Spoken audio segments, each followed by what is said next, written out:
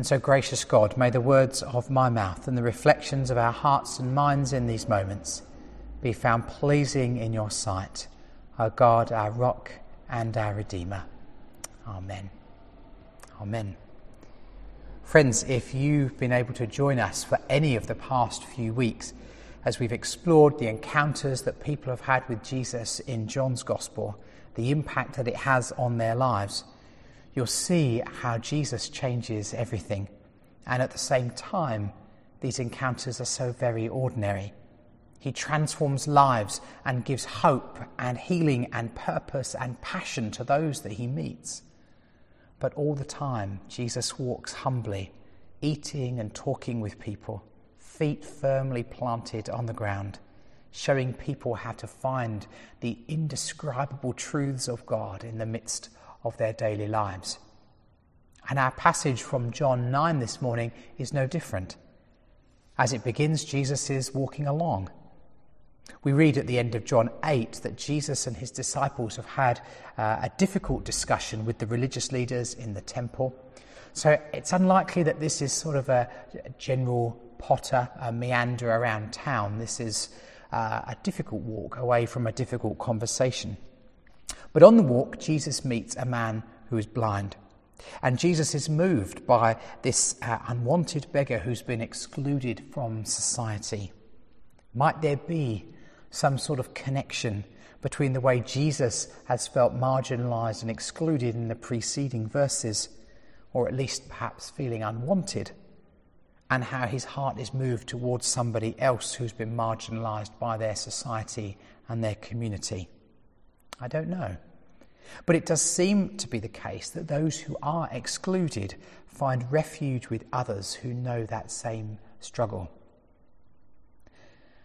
And seeing an opportunity to learn or to ask something they've always wanted to know the answer to, the disciples asked Jesus the question that every culture seeks to ask: why is someone born with a disability? Whose fault is it?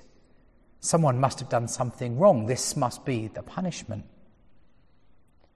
Before we explore this together, I do think it's worth noting here how we see people talking about a person with disability rather than entering into a conversation with them. It's almost as if the man doesn't really matter here. He's no voice, no hopes, no needs of his own. He is just a subject to be discussed. People with disabilities often experience this in a variety of different ways today too.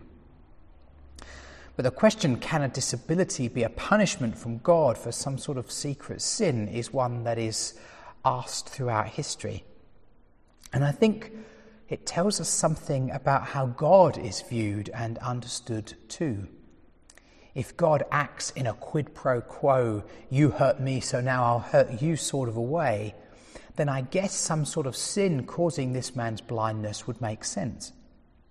Or taken the other way, and you'll hear it said that if people have success and wealth and great careers and their family is always exceedingly happy, it's a blessing from God. Whereas failure and broken relationships and bad health are a result of something being wrong in their lives. And I guess thinking like this is a way of trying to hold on to some sort of belief in God's justice.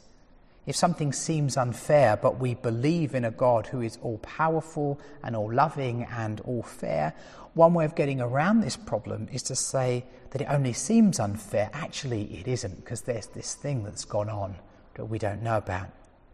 There must be some secret sin being punished here. But I'd observe that this is the sort of thing that folks who are well off and well-fed and healthy seem to say more often than those who aren't any of those things. I guess it's easier to think like that if all seems to be well and no one will accuse you of some previous sins causing your problems. Jesus firmly resists this way of thinking, however.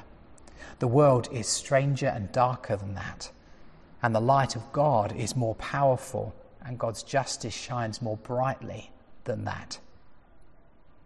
working how, in that case, we piece everything together and try to make sense of it all involves having to stop us seeing the world as a series of moral formulas where a good act and a kind word automatically gets a reward and vice versa.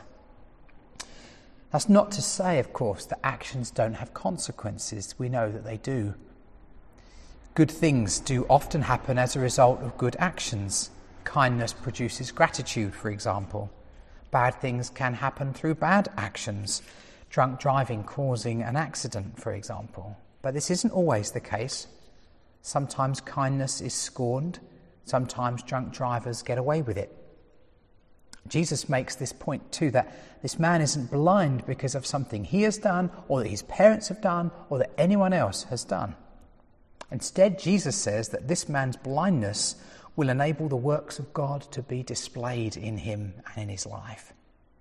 Now, most obviously, that follows in the next verses where Jesus heals the man. But might there also be something that this man's blindness, his disability, his otherness, does in fact enable something of God to be seen that wouldn't be seen otherwise? Is something of God being displayed in his life before Jesus heals him too? Could that be partly what Jesus means? We don't know enough about the man to really know the answer to that. But friends, in my own life, the marginalised people I meet and I know, struggling against the mainstream and the majority ways of understanding and working in the world, they often display a courage and a humility and a commitment to justice and compassion that is not a coincidence to their struggle, but is born in it and from it. Even if we've not directly experienced that sort of struggle, I suspect many of you will be able to identify how your life has been changed and how you've become more like Jesus through times and situations of hardship and difficulty. People with disabilities are, of course, like everybody else. Each person is unique and important, whether their culture, religion, abilities and disabilities may be. Each one has been created by God and for God. Each of us is born so that God's work may be accomplished in us. The whole story reminds me of the words the Apostle Paul writes in 1 Corinthians. But God chose the foolish things of the world to shame the wise, and God chose the weak things of the world to shame the strong. God chose the lowly things of the world and the despised things and the things that are not, to nullify the things that are, so that no one may boast before him. Now, this doesn't mean, of course, that the strong and clever and well-adjusted are not precious to God, but that they must discover how weakness and failure and not being entirely self-sufficient can lead us to God in a new way. Jesus then, again mixing together the profound and miraculous with the ordinary and unspectacular, makes some mud on the ground and puts it on the man's eyes. Jesus then instructs the man to go and wash in the pool of Siloam, which the man does. And he comes back to them, and now he is able to see. He is an act of new creation. Here is God's light bursting forth into the world. Here is all things being made new through the life and ministry of Jesus Christ. And Jesus is still going about the work of establishing a new world of light and healing, and we're called as his disciples to be part of that ongoing work today. And just like this moment where the man can now see, new creation can often seem puzzling. No one who was there can work out if the man is the same one that they knew before or not. It doesn't quite make sense. They don't quite understand. And it's just like that moment after the resurrection where the disciples wonder, is this really Jesus? This is confusing. We don't understand. Just like that moment where someone decides to follow Jesus and finds their life changed, sometimes in significant ways. Friends, new creation does happen. Lives can be and are still being transformed. God is at work in the world. How does that happen? We only know that it happens through Jesus. And where do we find him? The man at the end of our reading doesn't know the answer. But we know that from here Jesus will travel eventually to the cross, the grave, and through to the resurrection, ascending to be with the Father and sending us the gift of the Holy Spirit to continue the work of creating a world of light and of healing. It isn't always easy to see how the Spirit is working, and new creation often feels chaotic and confusing. Sometimes it'll get more difficult before something new blossoms. The proverbial eggs need to be cracked to get the proverbial omelette. Friends, where is there a bit of holy chaos in your life today? And what might God be wanting to bring to life through it? Friends, where are those who have been ignored and marginalised and excluded? For that is where God's Spirit dwells, and we'll do well to listen to their voices, even perhaps especially if we don't understand. Friends, where in your life are you running from weakness and shame and struggle, feeling the need to hide the truth of who you are and what's happening to you?